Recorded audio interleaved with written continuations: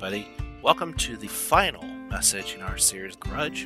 And we're asking a very important question. It's, why can't I forgive myself? And that may seem odd because we through life go, too bad.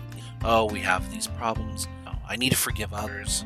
But there's one aspect of all of these messages combining to this one. It's very important. You're going to have to forgive yourself. Yeah, it sounds weird, and that's why the long pause. I wanted you to think about that. And why do we forgive ourselves? Well, let's start from the core feeling that you have, guilt. Guilt comes in two flavors, true guilt and false guilt. We'll get to false guilt later. But true guilt is basically, you did something wrong. It's going to haunt you.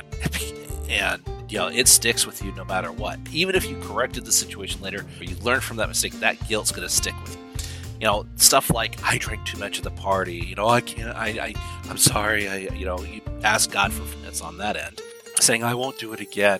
But in a more serious aspect, you can look at it from alcoholics, men and women. Just focus on the family. Don't focus on the family. Focus on, because that's more. And there's drives for that. You work, but you're missing family milestones.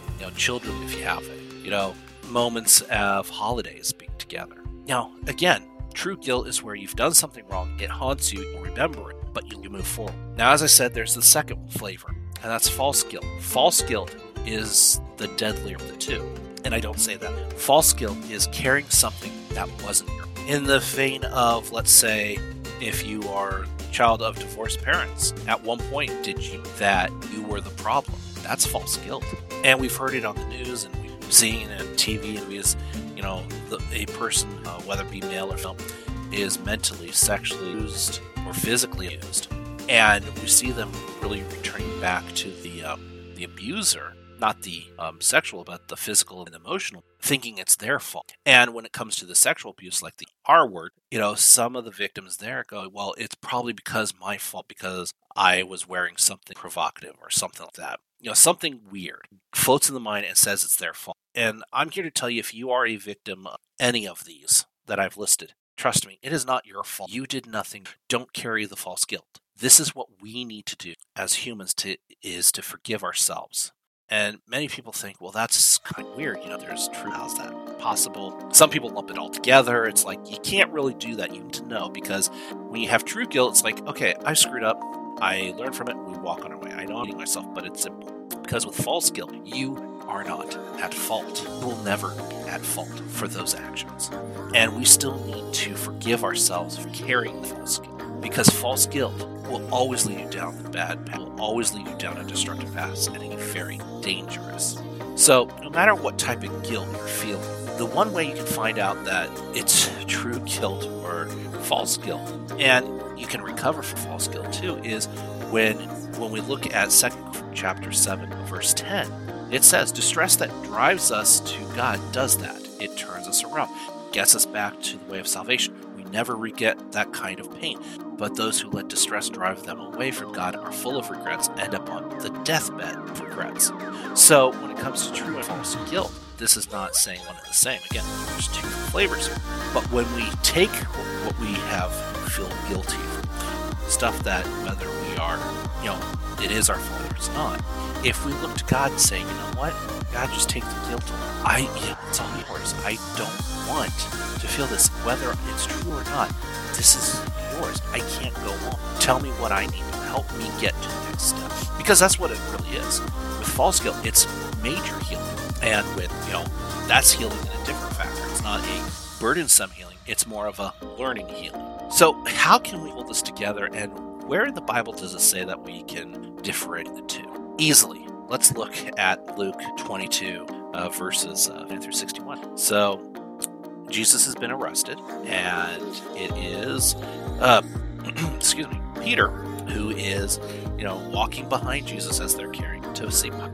And what happens is a prophecy with this one. Hey, that's great, but I'm going to give it out to you for those who don't. So where we're at is, again, 22 verses 59 to 61, and it says about an hour later, someone else spoke up, really adamant. He's got to have been with him. He's got Galilee. Peter said, man, I don't know what you're talking about. At that very moment, last word off his lips, a rooster crowed. Just then, the master turned and looked at Peter. Peter remembered what the master, Jesus, had said to him. Before the rooster crows, you will deny me 3 times. He went out and wept and wept and wept. I'm not going to use cry, because when we get down to it, guilt will make us feel at our lowest point. That's why we have, as you'll see on our website, our definition of religion is basically you go to for comfort during times of love. So how is it that, and let me give you another, looking at Judas, there is a difference. You see, Peter's guilt is very godly. Why? Because he went, he wept, but he repented that stupidity, learned from it, and became one of the greatest leaders of the church. Okay? Really weird how that worked out, some people say. I've heard it from non-believers going, that does make sense. It makes sense, but let's put it into the next perspective. Judas. You know what happened? He betrayed Jesus. With Peter's godly sorrow, he was wrong, he's sorry, and truly sorry, and he repented. What happened with Judas is that his guilt turned into shame. This is a aspect, and it happens for true and false guilt. Because guilt says, I did something bad, whereas shame says, I am bad. And the enemy will take and connect all your actions and build it into the identity shame. So what happened?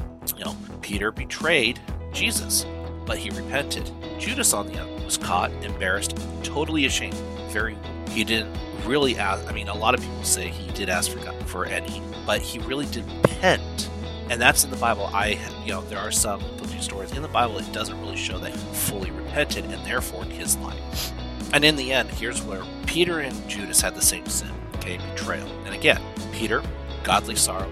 He went to God and said, I'm totally stupid. I am so sorry. He repented and went on to do great things. Judas takes his life because he looked bad. He was caught. He got embarrassed and ashamed. He let the world affect him.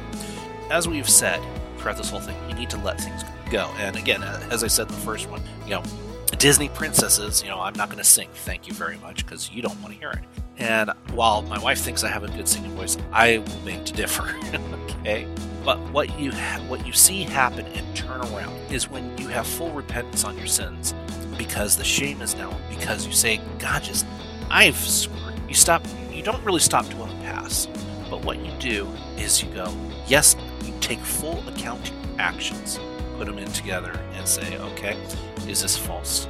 Is it true guilt? Well, and is really the enemy using that false guilt into a shame area? Because if that's where it is, okay, acknowledge that. It's not to say you won't have guilt. You just go, I have guilt because I'm being told something that I didn't. And God, I need your help to get me through this part on how to, knowing that you're going to help me. And I've seen it happen many times. It's easy to say let it go, but in the end, it's up to you. We get to where we are with life in Christ is because we are sinners right through. I'm a sinner, everybody's a sinner. But do you let that sin progress and infect us because the world says you're a bad person? Or we go to God and say, you know what? I've screwed up enough times in my life. I'm going to keep screwing. Yes, I say this too. It's like, God, I keep screwing. Is there any way that I can stop this screw? You know what? Keep doing it. God's going to hear you and say, you know what? I hear you. It's all forgiven. So to wrap this all up, I'm going to leave you with 2 quotes here that have really been instrumental on when I was going my divorce from my wife because she was my fault. And a friend of mine said, what the enemy wants to do, he wants to take the past, show you what you've done, show you didn't do, because he wants to steal your hope for a better future. God does something different. God, in his forgiveness, it doesn't change the past. But what God's forgiveness does for guilt, with you forgiving yourself, better. And I'll tell you, I never believed him until much later. And to this day, I can say without a shadow of doubt, I'm glad he knocked some sense into me. So that's it for this. Thank you for listening, and we'll see you later.